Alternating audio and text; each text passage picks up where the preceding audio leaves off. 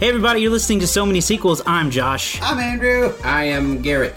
And I am David. Oh, I forgot. Wow. He's not in the room, so I forgot. Forget him like Coming that. to you from a remote And yet he's location. right here. Yeah, David's not in the studio with us today, but he's obviously still on the show, because you can hear him. Studio. Hey, now why you gotta go and ruin the illusion?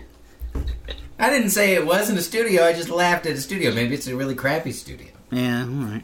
Anyway, welcome to the Season 3 premiere my of So goodness. Many Sequels. We've been doing this for 3 3 years. We got years. 3 listeners. That's great. Hey, that's actually not true. It's- We have more than 3 listeners. Exactly. So One of we us have has at been doing least it 3 for 2. listeners.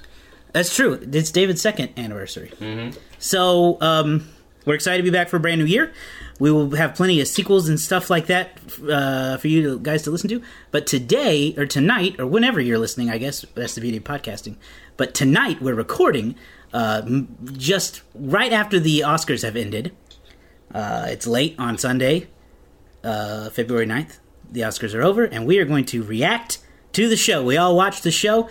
Me, Andrew, and Garrett all went to Circle Cinema here in Tulsa, and for their big red carpet party. They have a big fundraiser every year. They show the Oscars on the big screen. There was a cool red carpet. There was lots of food. Quesadillas? Quesadillas. All the quesadillas you could ask Quesadillas were for. a big theme of the night. If anything, David, you missed out on the quesadillas. Yeah. Sounds like a real party. We probably ate 4 full quesadillas each. On my end, I stayed at home. And, That's good. That's fun, too. Had a full tube of Valentine's Reese's.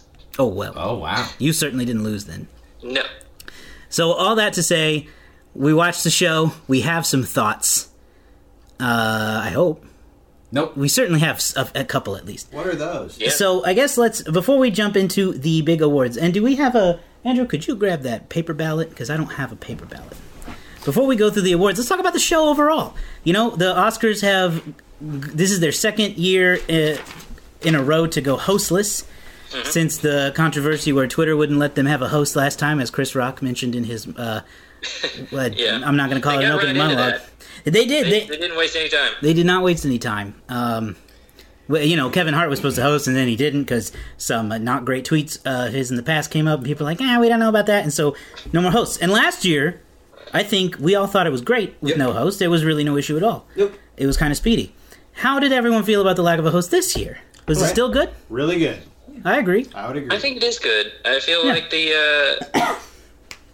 it flows just fine. I don't feel like the host is that necessary anymore. No. The host, all it's good for is really just eating up time. And It does. It just takes up too much because they fade away halfway, like more than halfway through the show. Completely fade away because they don't do any more bits outside of the opening. And then they just randomly show up, and they kind of made it a joke about it in tonight's episode where they had the star of 1917 up in the balcony, and he was like, "We're running short on time," which makes perfect sense as to why I'm here to introduce somebody else who's going to inevitably introduce somebody else, and that's basically all a host is good for. Is just introducing somebody who's going to introduce something, and then somebody else is going to get up and speak. It's just a waste of time. You know, and then on like a slightly, maybe smaller but also bigger scope, like the main point of the host for years was to provide a comedic element. And like I feel like the internet itself provides the comedic element of the year at this point. We don't need, Chris Rock or Ricky Gervais to get up there and do, 12 minutes of stand up about the movies of the year anymore. It's true. What I like, though, is we did get several moments with presenters where it was like, hey, why aren't these people hosting? Yeah. Like, Steve Martin and Chris Rock are both veterans of hosting the Oscars. And legends in their And own legends right. in their own right. But Oscars hosted by 2 of them as a duo would be pretty cool. Oh, that would be amazing. Well, and last yeah. year it was Maya Rudolph, Amy Poehler, and Tina Fey, it was definitely at least Amy. We already know Tina and Amy rock the globes every now and then. Yes. But like you put those 3 women up there, and it was so much fun. And then tonight you had the same thing with Maya Rudolph and Kristen Wiig. They killed it, and they were they were funny. dang funny. They were hilarious. They were very good. Yeah. So we all agree hosts were fine. Not having a host was fine. And opening number with Janelle Monáe. That was really fun. Awesome. Open it like I didn't care for that much. Really? Why not? What? I mean, it was a really good performance, but I kind of felt like the song itself was kind of lackluster. she's great, and I've liked everything I've heard from her before, but this just kind of felt really, I don't know, it felt underwritten, if that makes sense. I don't know. That's a really shallow comment, I guess. It came out with a huge statement about how, again, the whole point of tonight, which I really enjoyed as a show, is them making fun of, like, the whole Oscars culture. Like, what was it? Several years ago, I don't remember when it was, when the Oscars So White was a thing, and it was a big deal. Mm-hmm. And since then, they've kind of done a better job at being a little more diverse, but still not good. And they are no longer throwing shade. They are flat out saying it. And it opened up with Janelle Monáe saying things like, we want to celebrate the women that are making films, because notably 0 women directors were nominated when at least 2 that I can think of right off the top of my head should have been in there. Greta Gerwig for sure. I also argue that the woman who directed The Farewell should have been in there, but that's just my personal... And It's a Beautiful Day in the Neighborhood. Yep, that one too. And then she talks about her being a black woman and a queer woman, and you also had Billy Porter up there. Like, there was so much representation of people that aren't represented. And then, I don't know who it was, because I never heard his name, but the man who did the recap rap, is what I'm going to call it, also talked about... Recap rap was nice. In his rap, this is the current way it is. Like, you need to start representing what's in front of you. And I wholeheartedly agree with that. So I really like that people were not ashamed to call it out. And even Steve Martin and Chris Rock did that in their opening bit. Yeah, it was good. I enjoyed it. And I enjoyed the presentation of it, too. I mean, there was some shout-outs to under-nominated films, like when she came out to singing It's a Beautiful Day in the Neighborhood. Mm-hmm. Notably, only Tom Hanks is nominated from that film, when you could argue that it should have more nominations. A lot of aspects could have been nominated. And at one point there was a costume change into midsummer attire, which is, in my opinion, as the only one... Well, no, you watched it, Andrew. I did watch it. As 2 of the only people who watched it could have snuck in a few awards here, I think. At least some nominations. So that was all cool. And then the background dancers were all dressed as various characters from movies of tonight. There was a Joker. There was I did see Dolomite. There was it was nicely presented, I think. Although, to be fair, your negative comment was about just the song. The song itself, and that's not. I mean, sure, maybe. Yeah, I don't. I mean, it was. We could analyze the lyrics, I guess, but. Yeah, I like the idea. It was just kind of like, as it was going, I was like, I don't feel like this is giving me as much like hype for the show as it could. I get it. But I did think it had a good finish. She really was belting it out. From there, it went right into awards, but I wanted to talk about the most exciting part of the show, when Eminem came out. Oh, yeah. Yes. It wasn't that interesting. What was that about? It was really wild. I thought it was... I mean, I enjoyed it, but it did seem really out of the blue. I might be able to fill that in. Of all people. Okay. So, when Eminem won his Oscar back in 2002, Eminem was not present. This is the first time he's ever been on the Oscars stage. But why not? Yeah, it's been almost 20 years. Or has it been 20 exactly? It hasn't. It's been 19. It's been 19 years. It's been 19 years since he won his Oscar. And... to commemorate to not losing yourself. I mean, I don't know, but like, nice try, Andrew. Was he not invited? What? I'm sure he was invited. He probably just didn't. No, he just didn't come. Oh, well, that's his fault. I can't imagine a nominee would not be invited. Yeah, well, but I mean, it was a welcome surprise, in my opinion. Yeah, I thought it was fun. Definitely. Lin-Manuel Miranda sets up a tribute to, which was kind of an odd. It also didn't make sense necessarily to me, because Lin-Manuel sets up a tribute to use of licensed music in film, because he's talking about music and film and how it can change the perception of the moment and stuff, and then it plays all these movie moments that feature licensed music in movies, and I was like, oh yeah, this should be observed as when a song has a big influence, and we saw that 2 times in movies this year with Yesterday and with Blinded by the Light. Blinded by the Light. And so I was like, this is cool. This should be talked about. And then Eminem comes out to perform a song that won Best Original Song, like a movie a song he wrote specifically for that movie. So it was like, this is kind of like not a representation of what you just showed us, and it's weird because there's no real reason to bring him out. Well, because it won 18 years ago. It also came out of a montage, though, that was a montage of best song winners. And if you think about it, I mean, that is... Yeah, because it was a song that... Did he write that specifically for 8 Mile? Yeah. So, like, what other song can you name right off the top of your head that is as iconic of a original movie song as that? Like, well, that is My Heart Will Go On. That's what I was thinking. Yeah, that's the... Okay, so fair. Can you feel the love tonight? Well, that's my point. Is none of the stuff in that montage were written for those movies. Those were all songs that predated those movies. I don't think so, Tim. All of those were licensed songs. I don't think so. Don't You Forget About Me. Well, the song from Say Anything. Like, watch the montage again. It's all songs that like are from other things that are being used in the movies. My Heart Will Go On was in that. Was that written for Titanic? I'm pretty sure it was. Yep. I mean, I don't think it was licensed for it because it's... Maybe it wasn't exclusively that, but... I mean, it won the Oscar for it, so it couldn't have been. Mm-hmm. But anyway, we're getting too into the woods about these songs. It was really random. It was a random moment. But awesome. Yeah, totally unexpected. Just wildness. Excuse me. This is a problem, I think, for most award shows, though. I felt like it seems like what happens is they have some fun things that happen in the beginning, and then I guess they maybe run out of time and start cutting stuff, but like the second half of the ceremony was completely devoid of fun. Yes. Yeah. There was no fun moments, and that's what I want. I don't mind a couple fun moments here and there. You don't have to balance them all at the beginning. Yeah. No one really came out and told jokes. Like, if I'm nitpicking now, why did they have people introduce presenters? Yeah.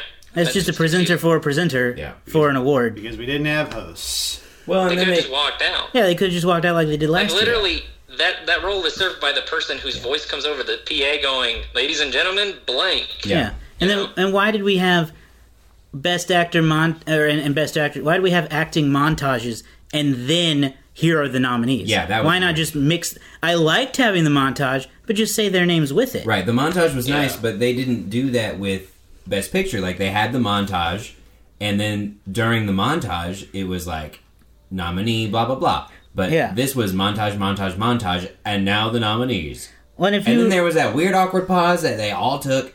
And then they did it, and it was, nah. And if you remember in years past, they would usually spread out Best Picture throughout the show and do a montage of, here's Once Upon a Time in Hollywood, and then like a 45-second clip of it. They didn't do that. They cut that all out. It's interesting. And if I'm not mistaken, I could be. I think that the Oscars had new producers this year, so that could explain some of the changes. Yeah, probably. That's really all I have to say about the show itself, though. Anyone else before we get into some of the... We won't talk about every award because why? But we will talk about the big awards. Yeah. So let's start, I guess, with... We'll try to go in somewhat of an order as they were presented. Actor in a supporting role went to Brad Pitt. So happy that he won. Oklahoma's own Brad Pitt of Shawnee for like 3 days. Right. Yeah, I think we all got Brad Pitt right. He was probably one of the safest bets you could make tonight outside of, Joaquin and Renee. Yeah. Great speech. If you've not seen any of Brad Pitt's speeches from the awards circuit this year yet, he's been consistently really good. Mm-hmm. He's funny. He's charming. We know all this, though. But his speeches have been great, and his one tonight was good.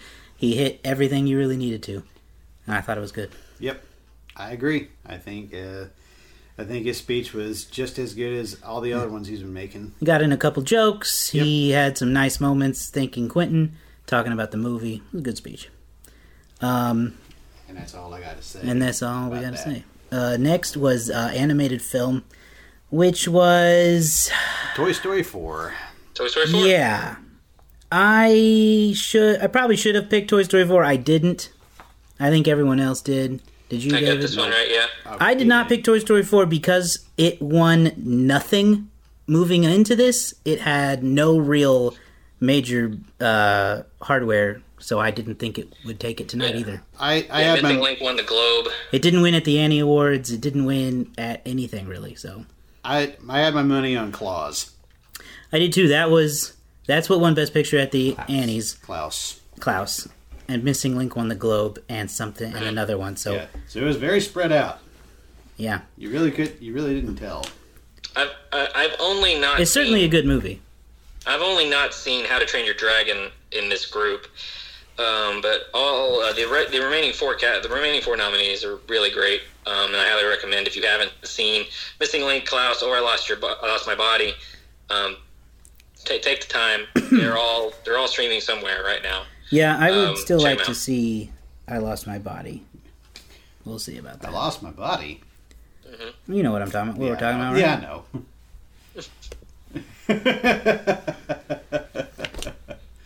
So then after that was animated short, but nobody really knows those. Did we all pick Hair Love? Yeah, baby. I did pick Hair Love. Yes, same. Yeah. I've only seen Hair Love and Kitbull. And they're both good. Both of those are good. Both of them are good. They're also Pixar. No. Hair Love is one Sony. of them is Pixar. Oh, never mind then. I am stupid. Well, I'm not going to argue with that. I don't think Kitbull is Pixar, but it is. Well, it's Disney Animation Studios, isn't it? Yeah, or some subsidiary. I don't know. It could be. Who knows? Yeah. Anyway. Disney. It's on Disney Plus right now. Yeah. And it's on YouTube. Yes. So then we went into two of my favorite awards for the night. I always love screenplay. Original screenplay went to Parasite. Yeah. That's right. I went against my better judgment and did not pick Parasite to win this award. I didn't either. I picked Once Upon a Time in Hollywood. Oh. No, I wasn't going to pick 1917. No one speaks in that movie. That's true. I picked Marriage Story. That's a good script too. Been good. This is another category where it was tough. It was tough because I think all of them were really good. Why can't I find it on my list? Yes, confirmed. All of them are really good. Yeah. Yes. I would have been I picked Parasite because I really wanted that to win. But I would have been so completely ecstatic if Knives Out would have won. It would have been sick. That would have pulled a shocker. That would have been so cool. like one of the big upsets for the night, and I would have been like, Agreed. Glad it got nominated. Yeah, but thrilled about Parasite. That was a good choice. And every time we got to see Bong Joon-ho speak tonight was just a delight. Yes. Yes. Yeah, Parasite really cleaned up tonight. He did. He got drunk. He's gonna get drunk. Adapted screenplay went to Jojo Rabbit, yes. which I personally was a teensy bit surprised by. I was a little surprised, but I picked it, so I'm I did not, but I was a teensy bit surprised. Or what'd you go with? I went with Little Women. It had won previous writing awards. Yeah. Of course, I think Taika JoJo won the BAFTA. and some WGA stuff, I think. So that's why it's not a huge surprise, but I was a teensy bit surprised. And I don't know if this factors in. I did not think JoJo would win anything tonight. I picked JoJo, but I wasn't. I don't know how people think. But if it's me, and I know it's completely different. So for this particular category, even if it's adapted, I feel like I would have picked JoJo over Little Women as much as even though I liked Little Women more than Jojo Rabbit, I would have picked JoJo because of the fact that Little Women has been done so many times, even though this one was done differently. Well, that's not a reason to pick something if you think if it's truly better. I know. I like to be able to diversify and come up with like different reasonings for why I think this should have won. I mean, Jojo Rabbit's great. It's in my top 10. Well, I had to adjust it because I saw more movies for 2019, but it's a great movie, and I think that it is a deserving win. So I'm not happy, or I am happy with. I did pick Taika Waititi for Jojo Rabbit because I think Jojo Rabbit was probably the most. It wasn't really it was a complex story, but he told it very well. I think it was written very well because there's great elements of comedy, there's great elements of tragedy, and there's great elements of hope. And to put all that in a 90-minute script is really hard, I will say. And that movie really pulled it off. I've never seen what, and I don't honestly for most of these, I've never seen if there's some sort of criterion given to Academy voters. So I'm not sure what goes into selecting what exactly best original screenplay, best adapted screenplay, what it's supposed to be. Like, does what the source material is matter at all? I don't know. Jojo Rabbit is really, really good. I haven't read the source book, but maybe it was a really difficult thing to adapt. I don't know if that factors in for people. Like if it was really, I if it was written truly in a way that doubt was it. difficult. Well, I my don't know. understanding It is seems that the like- book itself is not a comedic book, and that Right. movie is got elements Well, of comedy, but And for it to matter, the Academy members would have to read the That's books, and exactly. we know I they're don't not know. doing that. Yeah. Most of them Yeah, don't but even I'm- watch all the movies. Let's Yeah. be real. I'm happy because at this point I was sitting pretty at 4-1, and I was feeling really good about my night. Boy, how that would change. So then, is there any real desire to talk about live action short costume design or production design? no, I think the general public probably hasn't seen many of those or cares. We can much talk about about costume design if you guys just want to talk about Little Women a little bit, because that's what that's where I think that's its big win, It is its big win. It did have great costumes. The end. or maybe its only win, I guess. I think it was. Yeah. And also production design went to Once Upon a Time in Hollywood. The end. Yeah. Documentary feature was cool. It was a win for Netflix. Obama. Well, and yeah, it was a Obama. the Obama's production company helped make it happen. But it was a win for Netflix, I think, importantly, which they're always... It seems like they do well in the documentary categories each year, but they're still trying to get into the big one. Well, they did last year. What are you talking about? Roma. But they didn't win. Yeah. They got in won- this year too, but they didn't win. They won Best Director. They won. Sure, but they want a Best Picture is what they want. Yeah, that's the only one that matters. They want Best Picture. Okay. That's the they would probably banking take the actor categories Or but that actor. picture, the holy grail for them. Because, that's an award for Alfonso. It's not an award for Netflix. Okay. But this is they've kind of owned documentaries, it seems, for the last couple of years now. My pick was for Sama on that. Did you watch it, or did you just take a guess? It just sounded like something that would win an Oscar. Okay. I will say this over and over again, going back to Netflix. Netflix is the only one that they have to blame for all of this, because all they have to do is release the movie in the theaters. I feel like that's the main thing that's keeping them from being taken seriously. I think that Roma would have won last year if they wouldn't have been so snubby about it. They want people to watch it on Netflix. But I see zero downside to releasing their movies in theaters, because they're going to get the money. People that don't have Netflix, or people that prefer to see movies in a movie theater rather than on their home screen, will go see it in a movie theater. You know who that money go to? Go to Netflix. It's true. They're doing it to themselves, and until they change their mindset, that's their fault. I actually saw a report the other day that movies that are seen in that are released in movie theaters are more likely to be streamed more often. Mm-hmm. So it would potentially benefit them even further to just put it in a movie theater. But I think they're just they're trying to do it their own way. They recently bought a theater in L.A. Right. So Netflix owns a movie theater, and they're going to screen their stuff there. Right. So they just want to be in complete control for reasons I do not fully understand, but that's what they're doing. It's a pride. It sounds like it comes across as a pride thing, and that's stupid. I did not watch any of these movies on Netflix except American Factory because it wasn't in theaters. But once Marriage Story, Irishman, I watched in a theater as it should have been seen. But that's it for that. What was next? I keep losing my spot here. Let's see. Those were 9 and 10. The documentary stuff. Oh yeah, so actress in a supporting role. Actress. That was Laura Dern. No surprise there. Nope. Yeah. She's been cleaning up. Nope. I picked Kathy Bates in that. I kind of thought she was going to win. Interesting. I would have been happy with Dern, Johansson, or Pugh. Honestly, I thought it was, and I thought any of them could have won. I thought, but there had been so much hype around Kathy Bates. I don't know. There was? I'm really happy for Laura Dern, though. I didn't hear anything about Kathy Bates. Let's get controversial. Why? Because I wholeheartedly believe that Laura Dern is great and lovely and wonderful and a fantastic person, but I don't think that she did a Oscar-worthy performance in this. Well, listen, I stand for Little Women.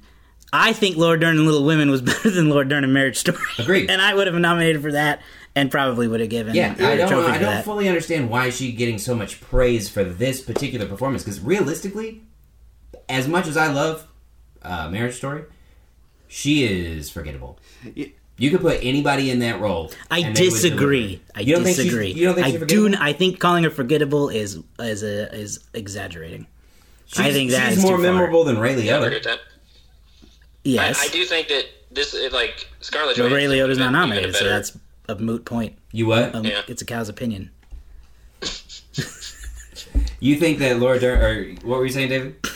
I was going to say, I mean, personally, my pick would have been Scarlett Johansson from 100%. Jojo Rabbit. The scene where she's I, putting... as a supporting actress, I feel like she really is like, a key element, and her performance really drives that film. Compared to what I saw from Marriage Story and Laura Dern, like she's good in it, but I feel like I don't know that movie is so much more just the duel of Scarlett and Adam Driver that Laura Dern and Ray Liotta and Alan Alda are just kind of extra characters. They don't really feel like any of them are really like big supporting actors. But hey, good for her. I think the performances are more similar than we're letting on. I don't think Scarlett Johansson drives Jojo Rabbit at all. I think that's Roman who does that. I think her but performance is they more both memorable. That they both have two key scenes. I could in not their tell movies. you what Laura Dern scene is that you're referring to What in Marriage Story. on earth are you talking about? Which one?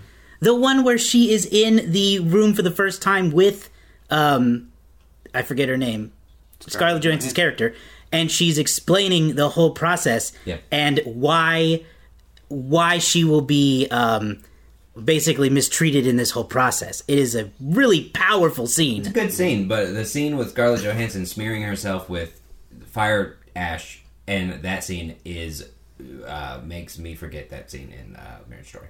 I think you're insane. That Run through one movie scene for- alone from as a Scarlett mother. Johansson is so much better than Laura Dern's scene. I disagree.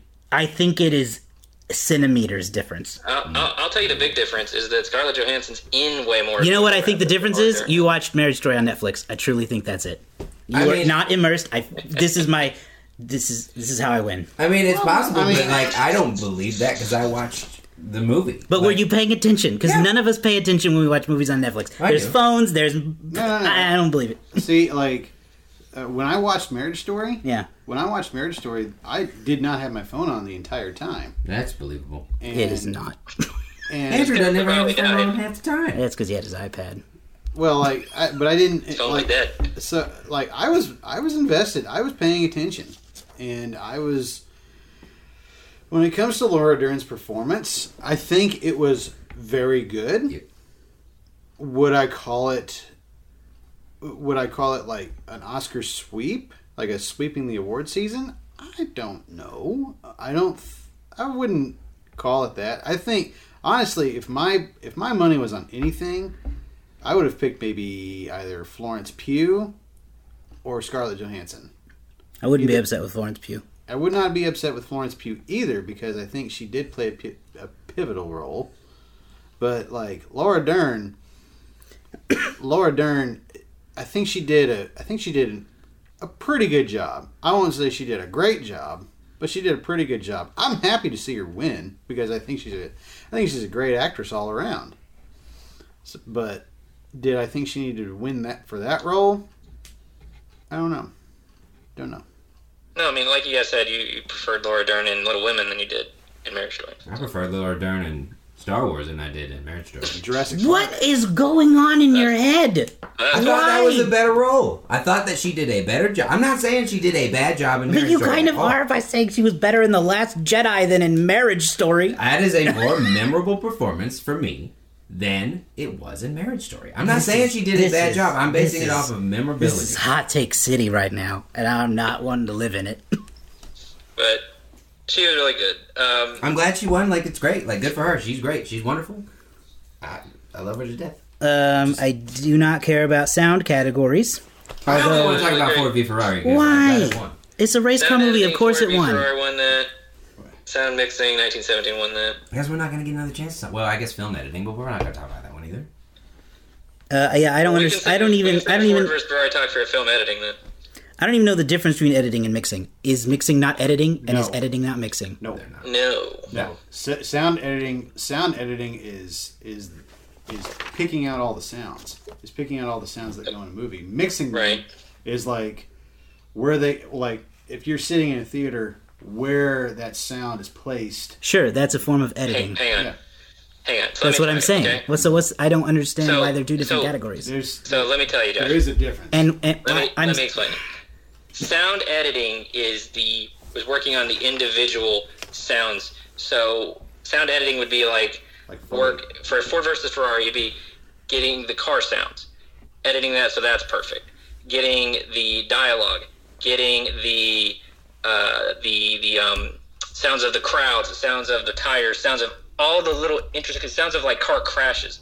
Getting all those little intricate things and making them perfect for the movie, and editing them so that they're perfectly synced and everything works, and giving you that visceral sound. Sound mixing is taking that, because that's just the sound effects and the dialogue of the movie. Sound mixing is taking all that and merging it with the music and merging it with anything else, like, just ambient noise, or meshing it so that those three separate things of sound effects, dialogue, and music all blend in a way that enhances the movie to its maximum degree. And cool. so Why is that not editing? that's not editing, because the editing is done by that point. All the editing is all the stuff that goes into creating those three things: dialogue, music, and sound effects. Yeah. So, like, you could have really good editing, you could have great sound effects, but you could do a really bad job of mixing your music with it. Yes. Like that. Basically, it's the difference between being. What's another thing on here? It's the difference between costume design and production design. Like, costume design is a part of your production design, but it is a specific part of your production design. So, like, it deserves its own category because it's a unique element. Sound editing is a unique element within overall sound work. Like, to being able to take those, like, different levels. I'll tell you what, tonight, and we can post this if you want in the link dump or wherever we want. We can put this out on our Twitter. There's a link to the sound mixer for Ford versus Ferrari. Did a Wired interview or something where he showed what sound mixing is. Yeah. So we should check that out. I would love to check that out, because I just don't see why they're two categories instead of one. In your defense, there was a report that I read earlier saying that the Academy has often talked about putting them into one category because most of the people in the world have no idea why they're two separate things. I still don't. They should be one category. Film editing is not split into multiples. So why is sound? Well, film editing, I don't think has multiples. No. I'm sure you could find something. I mean, it's just editing the film, though. That's that's taking, what the sound mixer gives you, and then what the film, like the cinematographer and the director give you, and then combining those two elements. Like, there's not really like a subdivision there where it's like, well, I only edit water scenes. Like, no, there's no, I don't know, under roll there. But, like, there's editing, which is kind of like basic level, and then mixing is putting it all together. Yes. I don't know. Okay. Yes. I agree. Yeah, I'm going to side with all the rest of humanity who doesn't understand why they're two different categories. I understand it. It's just I understand what it is, and I do think there is. I do think that sound editing does deserve a category. Like, it does deserve its own place. Because there is an art to it. Here's another way of thinking of it. Maybe there's best when you have best song. Mm-hmm. You could have best. You could give it to the writers, or you could give it to the performers. Like, there's a difference between writing a song and performing a song. Yes. Like record of the year and song. Like, that's basically the difference. Like, editing is writing the song, mixing is performing the song. Okay. Taking all the things that are given to you on the paper, in this sense, and making it sound like something different. Taking all those elements and combining them to something new.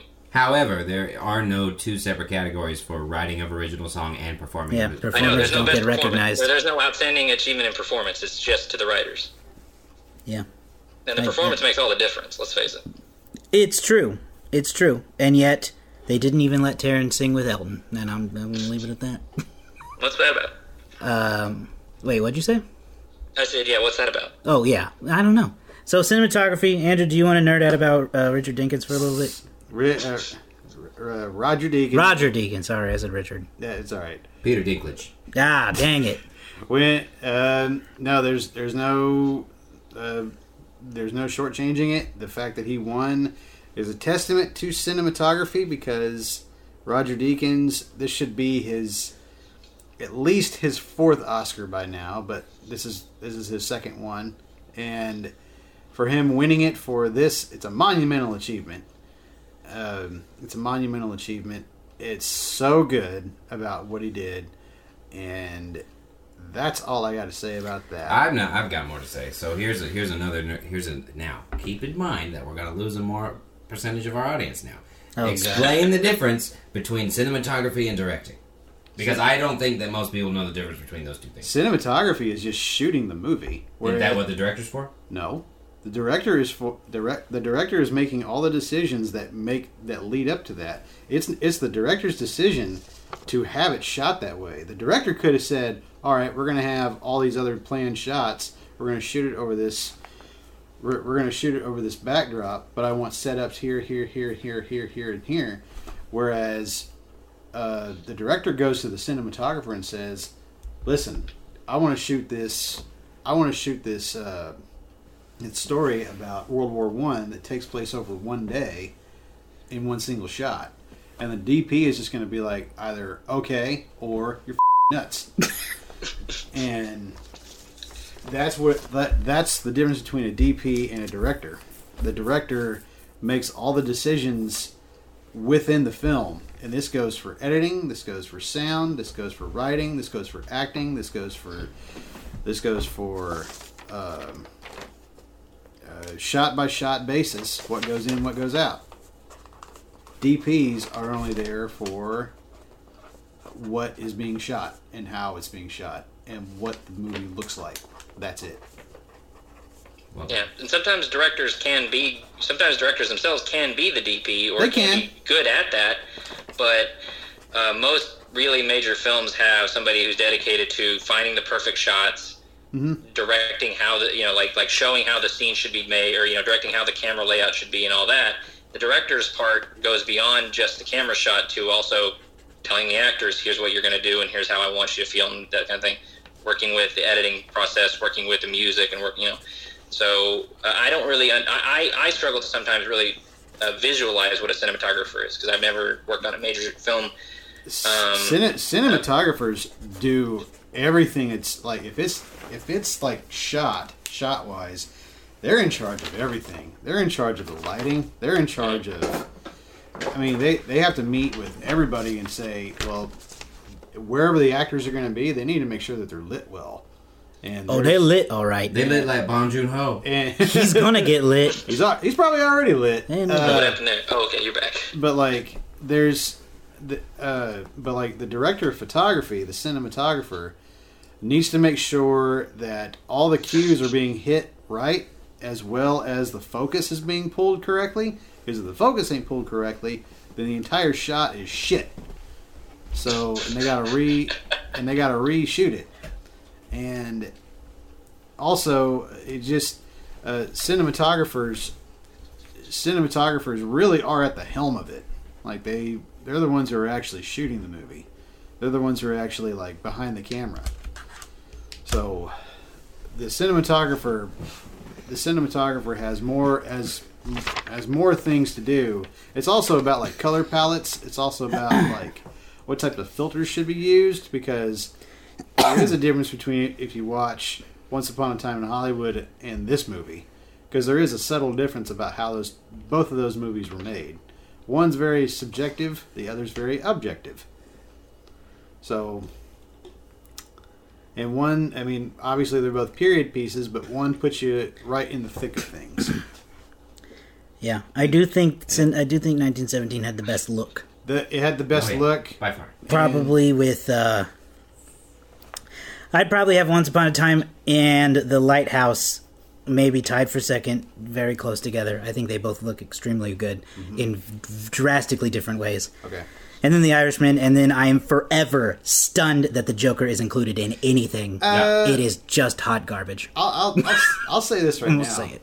I'll say this right now. If there's anything that should have been nominated over The Joker, it should have been Ford versus Ferrari. Ford versus Ferrari should have got that. And I really don't think The Irishman should have been on there. I'm just gonna point that out there. Yeah, I can agree with that. Because there's nothing spectacular about it. Like, there's really nothing spectacular about the way The Irishman was shot. It was shot pretty basically. Yeah. And yeah, you could say the same thing about Joker. But all in all, if there's anything about Joker that I didn't like, I just cinematography wise, I just didn't care for the color palettes. I didn't care for. I mean, I know it's supposed to be a dark. We're gonna, but I'm rambling. No, I wasn't gonna say that. I was just gonna say we potentially could get too in the weeds. I just want to say one thing about color palettes and this. I know that Joker is a standalone film and not considered part of whatever the DC Extended Universe is these days. I don't think anyone fully knows, but there is no consistency in what Gotham City looks like. No. None whatsoever. And that annoys me a little bit, but I understand that this is something different. Mm-hmm. This is not a part of a bigger universe. And I hope it stays that way. First it looks like Chicago, then it looks like New York. Right. Then it's and then it's Chicago. Dark, and then it's bright. Yeah. And it's like, what are we going for? Yeah. I do not understand it. But anyway. We'll move on to visual effects very quickly just because it is the one category that Marvel was nominated in, and it did not win. Strangely, I think it's strange that it went to 1917. That's agree. Just me. For starters, I don't know where the visual effects were. I knew there was some shots. Oh, you'd be surprised. I was, because when they played that montage reel of some of the editing being done, like that building was CGI, and I don't understand why. Why? I mean, they digitally inserted a building. Yeah. There are places where they completely created these. These World War I battle sites aren't in the state that they were at that time period, but they perfectly recreated them and in ways that you would. It's shocking. So I mean, I think it was well deserved to be nominated. I am surprised when you look at Avengers Endgame, when you look at The Lion King, like those are huge visual undertakings, and then The Irishman. It should be noted. Like, I know a lot of people are going to go like The Irishman. There's not that much special effects in that, but when you look at the fact that they created an entire new way of filming just for that movie, like that's kind of really impressive in terms of its visual effects. How? This is the second time this has come up today, and I want to remind people that both Guardians of the Galaxy 2, Ant-Man, and Captain Marvel all came out before The Irishman. Like, The Irishman did a great, fantastic job, but to say it completely created it is false. No. Hear me, Garrett. Hear me. All right? Hear me, child. They created a new way of doing it. Scorsese did not want the dots on their faces, and he did not want to have to do doubles. He wanted to direct the movie as he's always directed it, but for that technology to work. So they created an entire new camera system that was able to film the actors as they were without any of the normal ways of doing it. So all the stuff that Marvel did to forward that technology, they basically didn't really use. They had to forward an entire new way of doing it. They created this new camera rig that has 3 different camera lenses in it so that they can perfectly capture every side of their face so that they can then go in after the fact and digitally de-age them. So, like, they may have done Marvel a big favor if you know, like, if they want to use that tech in the future, because they may not have to do the things where they have, you know, all these different dots over their faces to capture the performance and then bring in a double to do the performance again, who, you know, has the same facial structure. It's like, and it's all just because of kind of like an element of stubbornness. He's like, I want this de-aging thing, but I don't want to see those dots on their faces. So you have to come up with a new way to do this. And I wish I had the effects company's name listed here. They did it. They came up with this whole new way of doing it. That's great. Here's my problem. The end result, same as Captain Marvel. It is. It's the same. And that's why it's and maybe not even necessarily as good as Captain Marvel. But it's if it had won, I would have understood. Good for 1917. But yeah, 1917 was a bit of a perplexing. It was a bit of a perplexing win. I'm not mad that it won, but I'm like, but I think it's the other thing is that I've always been I've always been told that the less you see things and the more you question them is the reason why they won. And since 1917 won Best Visual Effects, it just makes me wonder where all the visual effects were. Yeah. Because if that's the case, then where were they? And if they hit them the way they did, then bravo to them. I guess it did deserve that Oscar. But like, Yeah, my heart rests in The Irishman. Like how they de-aged him. I know. I got 2 thumbs down. I was with Avengers, so. I mean, but no, how they did it was really mind blowing.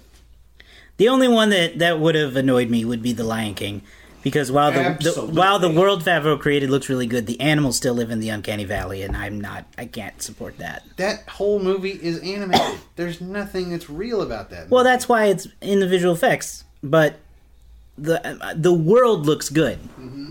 The animals don't. That's what I'm saying. Well, the animals do if you don't look right at their. Well, if you don't look at them and they don't speak, they look good. They have no emotion.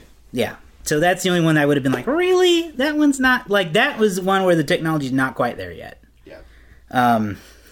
Next was makeup and hairstyle, which went to Bombshell, which is not too surprising. They took those actresses and truly transformed them into real living people, and they look good. They look like Charlize looks like I lost her name. Megyn Kelly. They look great, so I'm not too stunned by that one. What's his face? Looks like Roger Ailes. Yeah. John Lithgow. John Lithgow. Not too much to say about International Picture because that went to Parasite, and we'll have plenty more to say about that in a little bit. I only want to say, because it was my favorite movie last year, the fact that The Farewell was not included in this was a bit of a surprise, and I feel like it was very well deserving. Mm-hmm. I did think Parasite winning here was a bit of a signpost. I thought, oh man, there's a very good chance. Like it's a foot race now between 1917 and Parasite. True, truly. It's the only one I saw on the list, so I can't speak for the others.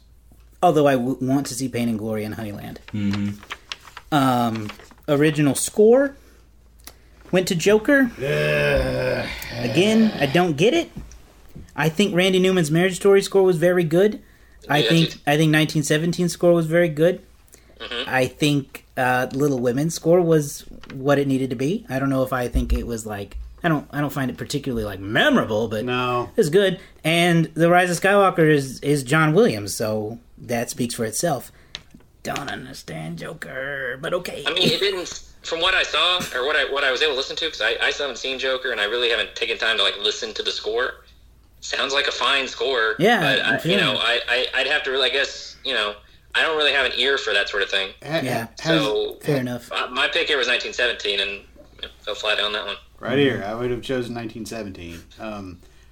I want to ask everybody in the room: has everybody in here played the game Max Payne? Yes. No. Years ago. Yes. Okay. Do you remember this? Do you remember the music score? No. I don't. Okay. I was gonna say it's almost exactly the same as Joker. Wow, that is a weird connection, but I'm glad it happened. I would have chosen 1917 just because one, it's Thomas Newman, and two, it was overall a better score. Best original song was next. It went to Elton John and Bernie Taupin for "I'm Gonna Love You" or "I'm Gonna Love Me Again." I was shocked. Were you? Yeah. You were. What were you gonna choose? I really thought it was gonna Into the be Unknown? Frozen 2. Nah, man. I mean, Frozen 2 not it's even a fine nominated, bro. song. It was. This is David's hot take Into time the now. Oh, it was. David's hot take time now. good. It was a Yeah. fine song. If you had told me he had written that, it came out in the 80s, I would have believed you. Like, it did not sound... It was... I don't even think it should be nominated for Elton John's best song. See, someone else told me that they thought "I'm Gonna Love Me Again" sounds like every other Elton John song, and my response to that is good. Yeah. Yeah. That's great. Good, but it doesn't sound... It definitely does... It doesn't sound unique. I think. Like, it's just bland. When I heard it, I was like, wow, this is basic Elton John stuff right now. I think the They the category overall is weak, in my opinion. No, it wasn't a great year.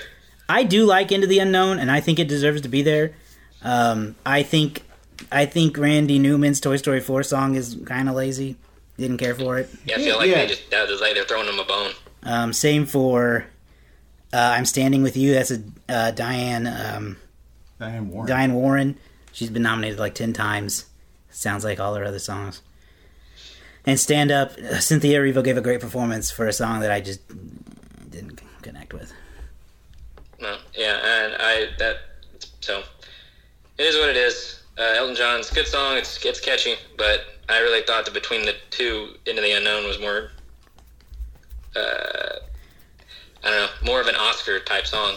But anyway, so next we hit our Big four. first big stunner of the night when Bong Joon-ho won Best Director. Greatest moment of the night. Well, Yeah. up until this point. Really, really surprising. That's when miracles could happen, in my opinion. Yep. That's where the shift or the tide shifted for me as well. Because David mentioned that he thought it was when it won international film. I wasn't surprised because my thinking was, well, we gave it the international film, so then everything will go back to Sam Mendes in 1917. well, that's if they thought about that they did this collectively, but they don't. Yeah, Exactly. So with him having won, that's when the game doesn't change now. Yeah. So I. Sorry, I heard something weird. I was surprised to see this. I was in the. I took this as my bathroom break. Well, it was in the commercial break, but I didn't Yeah. get back in time. And I heard them say Bong Joon-ho, and I went, "What?" And I ran back into the theater, and sure enough, he was up there drinking again. Yeah, he said after the international film, he was like, I thought I was done for the night. And Yeah. basically it was like, I don't have anything else to do. And then he gave the first quote of the night with, I'm going to drink until tomorrow. or It's something hard. Like that. I mean, I'd be hard pressed for anyone to be upset with it.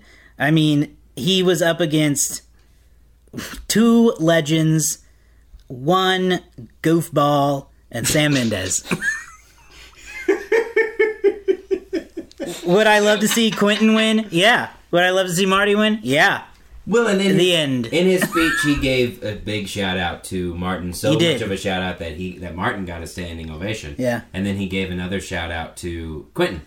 And then he talked about how he respected the other two. But those two really got a big shout out from Bong in that moment. Yeah, they're It obviously was more cool. influential. Sam would, I mean, I don't know where Bong's going to go from here, but Sam would be sort of a contemporary with him. I think there's a good chance we see Sam Mendes back in this category in the future.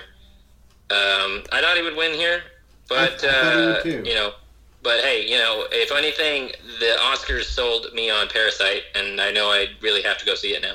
You really do need to see Yeah. it. It is unlike anything I've ever seen. It's such a dynamic movie. It's funny. It's creepy. It's everything, It's thrilling. and it's just a unique story. Yeah. Lead actor Joaquin Phoenix. What? Called this Yeah, everybody called it. No one could have guessed what he was going to say. What a surprise. Which was or how a- long he was going to say it for. Yeah, his His cow speech. yeah. I was texting somebody at the time because my phone was almost dead, but not quite yet at this point. And I said, Joaquin Phoenix is really good at saying good things in a way that seems like he has no idea what he's saying. Yeah. I think everything he said had merit, but it all came out so bizarrely. He comes across as somebody who's like hanging on by a string. He did. You He know? really did. And his speeches have also been very strange this whole cycle. But he talked about the most memorable thing is the cows and the milk. But he talked about a variety of subjects, none of which involved the movie or acting or anything. It was all everything that It's a random stream of conscience. Yeah. It'd just be Everything that just stop talking about politics people hate. Like, yeah. And Yeah. so much so, I guess. Were there people in our audience that were like, they were, I don't know, maybe mocking what he was saying? It was like trying to grasp the way he was saying it. Okay. Because again, I do think he says things that are with merit in a way that makes no sense. Yeah. That's his problem. And he just rolled on for like too long. He went on If for a he had- long time. Like if he had like called it after the cow line, or after him saying like at the end of the day we're all like all our causes are about fighting injustice, and just said hopefully we can continue to fight injustice, and just like called it that'd be fine. But he went on for like, I don't know, a minute and a half sounds like not that long a time, but when you're talking about Academy Awards. It's like every Whatever. week is forever. However long he talked was painfully too long. And Going back to the acting category itself. Oh yeah. His performance, I thought I don't like Joker. I respect his performance. I thought Adam Driver was better. I think I've not seen Pain and Glory or The Two Popes, but I'm going to say that I think he's the third best in this category. I would have put Driver and DiCaprio ahead of him. I think Joaquin Phoenix does what Joaquin Phoenix always does. Yeah. It wasn't special, and I'll die on that hill. What about you, Andrew?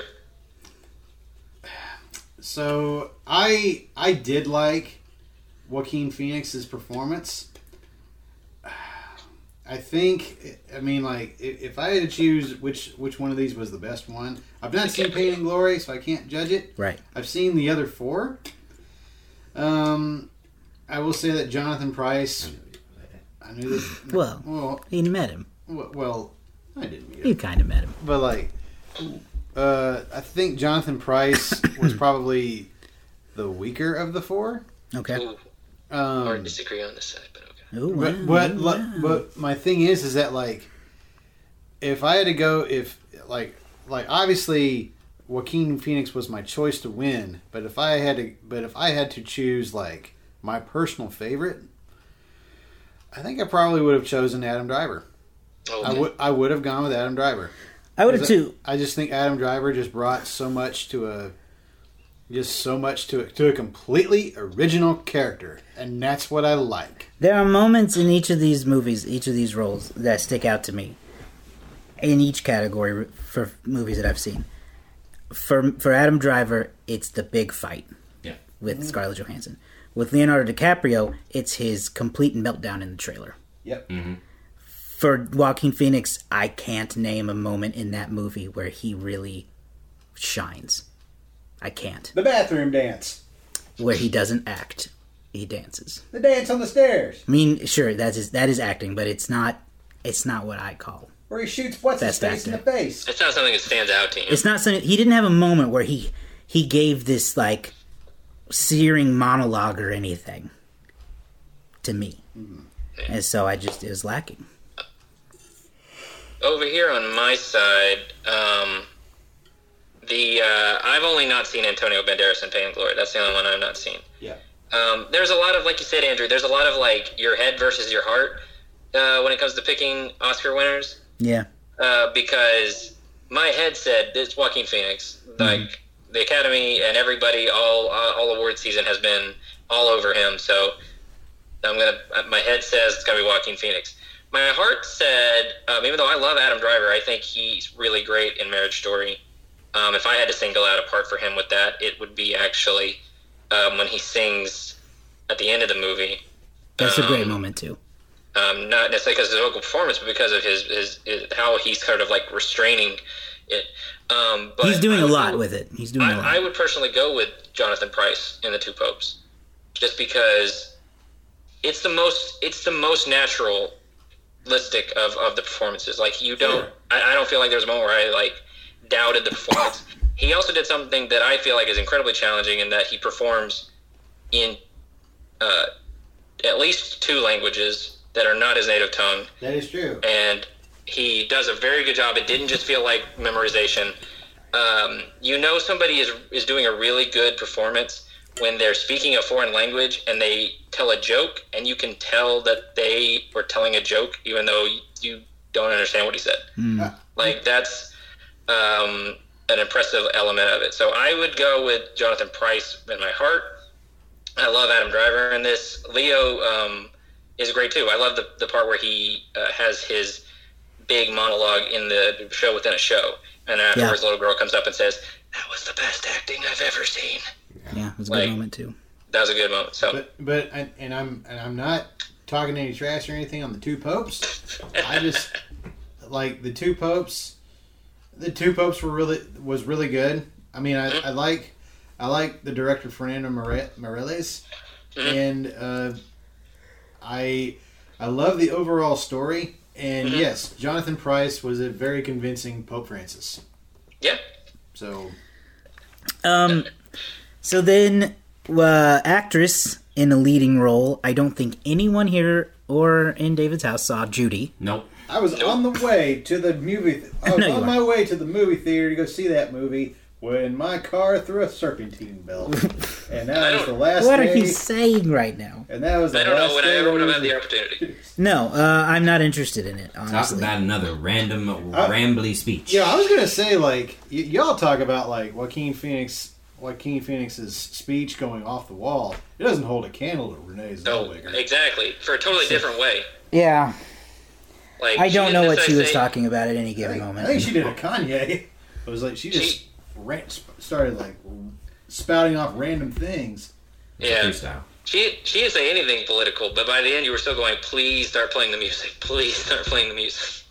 Yeah. Yeah, and I don't. Why do they not get that same treatment? I don't know. They Well, I tried to tell you shut what, I out was gonna say- Parasite, but they Yeah. wouldn't shut up Joaquin and Renee rambling off the walls for 20 minutes. Yep. The Yeah, they showed Parasite. somebody during like costume design, I think. Yeah, they played No, off a during couple hair and people. Makeup, I think during Bombshell, like the guy gives his thing, and then like the other woman steps up to go, and they just lights out. Well, they're celebrities, so they get to speak. That's what it comes down to. Yeah. It's unfortunate. Did- I only saw 2 of the movies, so I don't even really feel comfortable saying who's the best. So I won't. I've seen everything but Bombshell and Judy.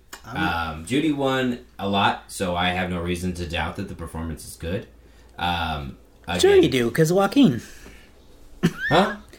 Oh, Joaquin won everything too, but we doubt his performance. well, that's true. I don't know. I realistically, this list of people, I would have given it to Scarlett again. My opinion, if I were a voter, she would have got Best Supporting and Best Lead. Based on this category, I think that she did the performances that stood out the most. I also thought Saoirse Ronan was great. Saoirse Ronan is going to be, I hope she's not on the list of people who have been nominated for Oscars and never wins, because she's been nominated for Brooklyn. This and Lady Bird has never won, and she is fantastic in every way. So I don't know. I also saw Harriet, and I think that while I don't think that movie lived up to what it could have been, Cynthia Erivo was fantastic. Wouldn't have given her the award, but she did a very good job. Yeah. That'll be my guess too. Yeah, I would have gone with ScarJo too. Yeah, I think ScarJo was on my list to win. I've not seen Judy, so can't judge it. Don't know. Yep. All right. Well, then let's wrap up with the big award for the night, and probably the biggest surprise of the night. Best Picture went to Parasite. The first time that an international film has ever won Best Picture at the Oscars. Yep. So A anyone non-English speaking film, yeah. So anyone who was like hella confident is either really lucky or not telling the full truth. Yeah. What did you go with, David? I picked 1917. Yeah. Well, I told myself I wasn't. Once the show started, I wasn't gonna like change any more answers. Like I went through. I have a ballot. Yeah. And I throughout the day before it started, I had gone in and said no and gone back and forth. Because once I had finished, I was like, oh, I don't think they're going to give this award or this movie this many things. So, like, something else is winning here, so I would change. Once the show started, I wasn't going to change, and so I was dedicated that 1917 would win. Mm-hmm. And it won a bunch of other awards leading up. And I thought, okay, that's a good sign. That's a good sign. You know, what won special effects, what it won, what best sound mixing. It won something else, didn't it? I think 1917 only won 3 awards. It won cinematography, so I thought, okay, it's got a chance. But as it went along, I thought my Parasite was winning some other big key categories.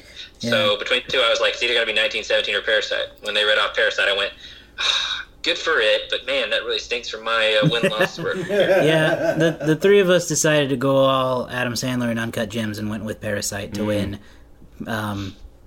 just to make it interesting. Yep. So it was a very happy surprise. This is a rare year where there's 9 nominees and only one of them wouldn't have made me happy. That's pretty. That doesn't happen very often. Yeah. No. There's usually at least a handful that's like, why are these here? We talked about it on the way back from the theater, and 2019 was a rare year where there were just so many wonderful performances and movies that had come out. And I know that the Best Picture gets 10 slots if they want to use it, if they so choose. I feel like they should expand that to the acting roles as well. I think the fact that Taron Egerton wasn't nominated and we had Rami Malek last year, Agreed. and he performed so much better, in my opinion. Agreed. But he was out. As good as his performance was, he definitely was outshined by the people who were nominated. But to not include him, I think, is wrong. To not include Adam Sandler, I think, is wrong. And there were opportunities for them, but I think they could open it up a little bit more. For Rocket Man to not be nominated in Best Picture when there was an open slot, I think is incorrect. So Yeah, I mean- I would have loved to have seen the acting categories a little more expansive. I also think that provides and gives a more chance of something crazy happening. Yeah, it's interesting because when they expanded Best Picture, a lot of people were like, "No, don't expand it. Just pick good movies for God's sake." Yeah. And there's a hint of that in my head for expanding the acting roles. I'm like, no, just pick better actors, because there are some in here that you talked about that are not better than some people who were left out. But I don't know. I just hate the idea of, man, I would hate it if there were 10. I wouldn't want 10. I would say give you 8 maximum, but I'd say 7. 7 max. You can expand it to 7 each, and then if you don't have 7, then you leave it at the 5. But like, you could do it if you wanted to. Yeah, because it might help, because I mean, look, like Jojo Rabbit, I don't think any of us would have ever. I don't think anybody would have picked it to win Best Picture. No. But being nominated for Best Picture is a win in itself. Yes. For Knives Out to be nominated for Best Original Screenplay, that's a win. Yes. As far as things go, like for it to get noticed and for it to get that level of attention, that's great. Some of the other performances that they could have included in lead actor or lead actress, even though there was a good chance they wouldn't have won, they would have been outshined. It would have been just a win just for Taron Egerton to be like, hey, I was nominated, I was recognized, that's good. And with there only being 5, and even when you look at like director, there's only 5 only 5 director slots. Well, and let's look at the fact that that Parasite, the Best Picture winner, did not have any acting nominations at all. And I know, David, you haven't seen it yet, but I think the 3 of us here can confirm that at least you could at least pick one out of that movie that should be nominated. You could probably pick more than that, but there is at least one who is better, who could replace someone in these categories, and that's crazy to me. And 1917 was the same deal. Frontrunner for Best Picture, no acting nods. Yeah. And something that I really hope that someday, I doubt it'll ever happen, but something I hope they include one day. Obviously, the chances of them ever including a Best International Performance category is slim, but someday I hope they include Best Vocal Performance, because animated films, the vocal work that the actors do there, I think is just as viable in terms of a performance that can move you as the live action stuff. And there's not enough recognition for acting outside of English actors in features films. Yeah, and I would like them to just be better, quite frankly. I think it's a slippery slope to just start adding best foreign film acting, because then it's just giving them an excuse not to do it. Much like the very well received Best Popular Movie Oscar category that was thrown away because everyone thought, no, just if it's good enough to win Best Popular, then it's good enough to win Best Picture. Just nominate it. Yeah. And same for these people. Just nominate them. Yeah. But again, you said earlier, David, that it's not done by committee. It's done by a group of several thousand people. Yeah. So sort of separately, yeah. So I mean, there's they didn't get together and went, well, Parasite won this. Should we get it? So it's had its time. Right. It's I don't know if any of the people who voted for Parasite, when they voted for it, thought that it would win. Right. They're just what deserves to win, but won't Parasite. I'm voting for that. There's a lot of problems with the way the Academy does things, and I don't know the solution because we aren't qualified to know the solution. I also think that expanding the director category would have given you more. I personally, and maybe this is a step too far, but I feel like if your movie's nominated for Best Picture, you should be nominated for Best Director. I think if you got 10 movies that are nominated for Best Picture, you got 10 directors who are nominated for Best Director. I don't know if I agree with that. You don't think so? No. Well, and it's because of the fact that just because also if you win Best Picture doesn't mean you should win Best Director. Well, that's but that true. kind of goes hand in hand. That's fair. Because, honestly, if a movie is either wins or is nominated for Best Director, I actually find that movie to be more interesting because there's a reason for that being, and it's shown in the past before. City of God. City of God was nominated for Best Director, and it's a fantastic movie. And I often wonder if that would have been nominated for Best Picture had it maybe had a better chance. So City of God was not nominated for Best Picture, but it was nominated for Best Director. Same thing with The Truman Show. Interesting. I didn't know that about Truman Show either. Yep, The Truman Show. But Let's see, Dead Man Walking. I mean, I can name several of these. The Last Temptation of Christ. Just stuff like that. Truman Show should have been nominated for Best Picture. Jim Carrey should have won Best Actor. That's a different agree. day. That's a different era. That's a different time. But you expand those top ones. You have Greta Gerwig in there. You have the opportunity to include some of these people that should have been included. Granted, Greta should have been in there instead of some other director that's in there, but that's just my humble opinion. I do want to talk more specifically about Parasite now. TP. Because... Yeah. And we'll be careful of spoilers for David because he will watch it. Yeah. And there's going to be a ton of people who haven't seen it. Yeah, and they will now. Go crazy now. So it cannot be overstated that this is such a historic win. Absolutely. It's such a historic night. Just on the surface, how rare is it that the actual Best Picture wins Best Picture? Amen. It's not common, especially when there's such huge support for it. Yeah. I don't know anyone, haven't seen anyone who has said a bad thing about this movie who has seen it. No. I've heard people. I mean, I've heard people like outside of certain places that have said, "Man, that movie." I don't know if it was weird. I don't know if it was. It's a weird movie. But they said, yeah, that was the common reaction was that movie was strange. It's strange. Well, it's great though. It's also the first movie in 55 years to win Best Picture at the Oscars and Cannes Film Festival. Yeah. Because Cannes Film Festival was where it all started. It was also the first foreign film to win, I say foreign film, non-English speaking film, to win the SAG Award for Most Outstanding Cast, which is another indicator that it probably should have had some acting nods. It was the first Korean film to win the Palme d'Or at Cannes. First South Korean film to win Oscar for international film. Yeah. It has a lot of firsts, so it's very historic. And yeah, first international film to win Best Picture at the Oscars. And it's currently the highest rated film on Letterboxd. True that. Of all time.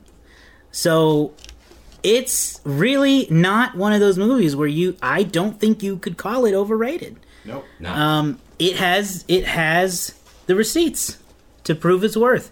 I was looking at it has a 99% Yeah. on Rotten Tomatoes. I was looking at the Rotten Tomatoes graphic earlier. If you look at the total awards won for this season, it is the runaway favorite. Before tonight, it had 125. 1917 was next with 76. Yeah. I mean, it's not even close. No. And it's not just 99% on Rotten Tomatoes. It is an average rating of 9.3. So that's very high. It's not just 99% 3-star reviews. It's very high reviews. It's very good. It's hard to talk about the movie. I think we talked about this at our 2019 wrap up. It's hard to talk about the movie specifically without doing spoilers. So if you go back and listen to that, you can hear us talk about it a little more. But it's about two families of different economic backgrounds, class statuses, who clash in an interesting way. It's a bit of a black comedy because it's darkly funny, and it's got everything I ask for in a movie. Yeah. Scares me, it makes me laugh, it makes me think, and I walk out going, yeah, that was good. Yeah. This is movies. So I'm happy. Yeah, I agree. There's a video. I don't know, David, did you see the video that we posted on our social media channels of the crowd You guys reacting? reacting? Yeah, Yes, I did. it was very good. You can Yeah, see that I on our think you guys social. were happy. I could tell that you did not pick the wrong movie to win. Well, even if we did, I think we would have reacted. Oh, I would have been much happier had, if, I was going to go with 1917 and I changed it, and had I picked 1917 and 1917 would have won, it would have helped my numbers and made me look good and whatever, but I would have been, had I picked 1917 and Parasite would have won, I still would have been equally as happy. And You wanted your heart, and it worked out. Yeah. I'm not saying that we're like mind readers or what's the word like? Pro- What's the word that prognosticators. Professor Trelawney is in Harry Potter? A Mentalist? seer. Nostradamus. Yeah, something like that. But earlier, before the show even What started, Andrew and I both were talking about how it felt like a Parasite kind of night. In the Yeah. air, it felt right. And I'm just saying we were correct. Yeah. I felt all day that this was the right choice. Yeah, I made a last minute decision to change it to Best Picture, and I'm kind of happy I did. You should be. But yeah, like because I was 100% certain that Sam Mendes was going to walk away with Best Director. Yeah. But Yeah, that was what I was prepared for. I actually thought it would be Parasite Best Picture, Sam Mendes Best Director. and when Bong Joon-ho won Best Director, I'm like, oh man, It was all over then, baby. everything has changed. It was all over then. Mhm. All right. Overall, a good night. Parasite was wonderful. Outside of that, a bit boring and predictable in terms of awards. I got my ballot. I missed 2. Not too predictable. I missed 2 on my. Well, I guess it all night. depends on how Yeah. you do How it. many did you miss total, Garrett? 2. I missed. You only missed 2? Yeah. I got Sam Mendes. I picked him as best director, and then I picked 1917 for both sound categories. Wow. So I I was. I went 9 and 14. Well, I was. I'm sorry, I went 10 and 14. When I had the perfect ballot rolling, I was so bored with it. It was not fun because it was predictable, generic, and then the game done changed when Bong won, and then I felt real good about it. Even though, if you still look at that ballot, it's overall predictable and not that great. But you throw a couple of changers in there, and it makes it exciting. And so I'm glad that happened, because otherwise, yeah, the categories would have been pretty uneventful. I got 8 wrong. I got 8 wrong too. Well, dang. I got 14 wrong. So I got 16 right. I think. I want to thank the Circle Cinema for giving me a bunch of swag. Yeah. I won the most correct ballot in their little thingy, and I got a nice little swag bag. I just want to thank Circle Cinema, period. For existing, honestly. Yeah, So, Gary, you went 20 for 20. You went 22 for 24? I did. Wow. That's pretty good. Good job. I mean, most of my big misses were on the documentaries and the short films and things like that.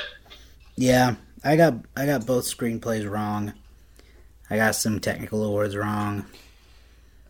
I lost on I got sound, director wrong. sound and score, song and score. I got a couple of the technical awards wrong, and I got Best Picture wrong. No, I got Best Picture right. Yeah, you got it right. I got Best Director wrong. Yeah. And I didn't miss any of the screenplays, but I did miss. It was mainly just technical stuff, and some of the short film categories I did miss on. So, but those are I feel like are hard to judge. That's just me. Agreed. Well, overall, I would call it a successful night, especially for Bong Joon-ho and the Parasite crew, and for us, because we all had fun. Yeah, baby. And isn't that what it's all about? The winners were the At the end of the day, Having fun. And David, I have Parasite on Blu-ray, so you can borrow it next time you come by. do? I certainly do. great, 'cause I don't know where it's streaming. It's not. You'd have to pay for it, so you can borrow my copy. And that does it for this week, I think. Yep. Yeah, ooh, we haven't announced really what we're doing. We don't do that anymore, remember? What we do for the debut? I don't. The debut season 3? But You want to keep it in suspense? I'm fine either way. I don't know. I just remember in our big production meeting, we said that we weren't going to tell people what the next movie was anymore. Oh, that's right, we did. We did tell them that. That's true. Big Maybe we might announce it on social media, and you'd have to Yeah, follow yeah, us there to yeah, get yeah, that. And so You don't get the we goods may for have free. some already. That's true. I remember this. I don't remember. But we will be back next week with something special for you, as we are every week that we're on. Sometimes we're not on, so it's not every week, but every week we are. The majority of the week. That was a lot of explanation. Point is, we're back for season 3. You're going to hear a lot of us over the next 2020. Yeah, we got I'm big excited. plans. We got big plans. We're going to talk about a lot of new movies for ongoing franchises. So be prepared for that. There's some big ones coming out this year. We're going to go over some big old movies. Yep. Oldish.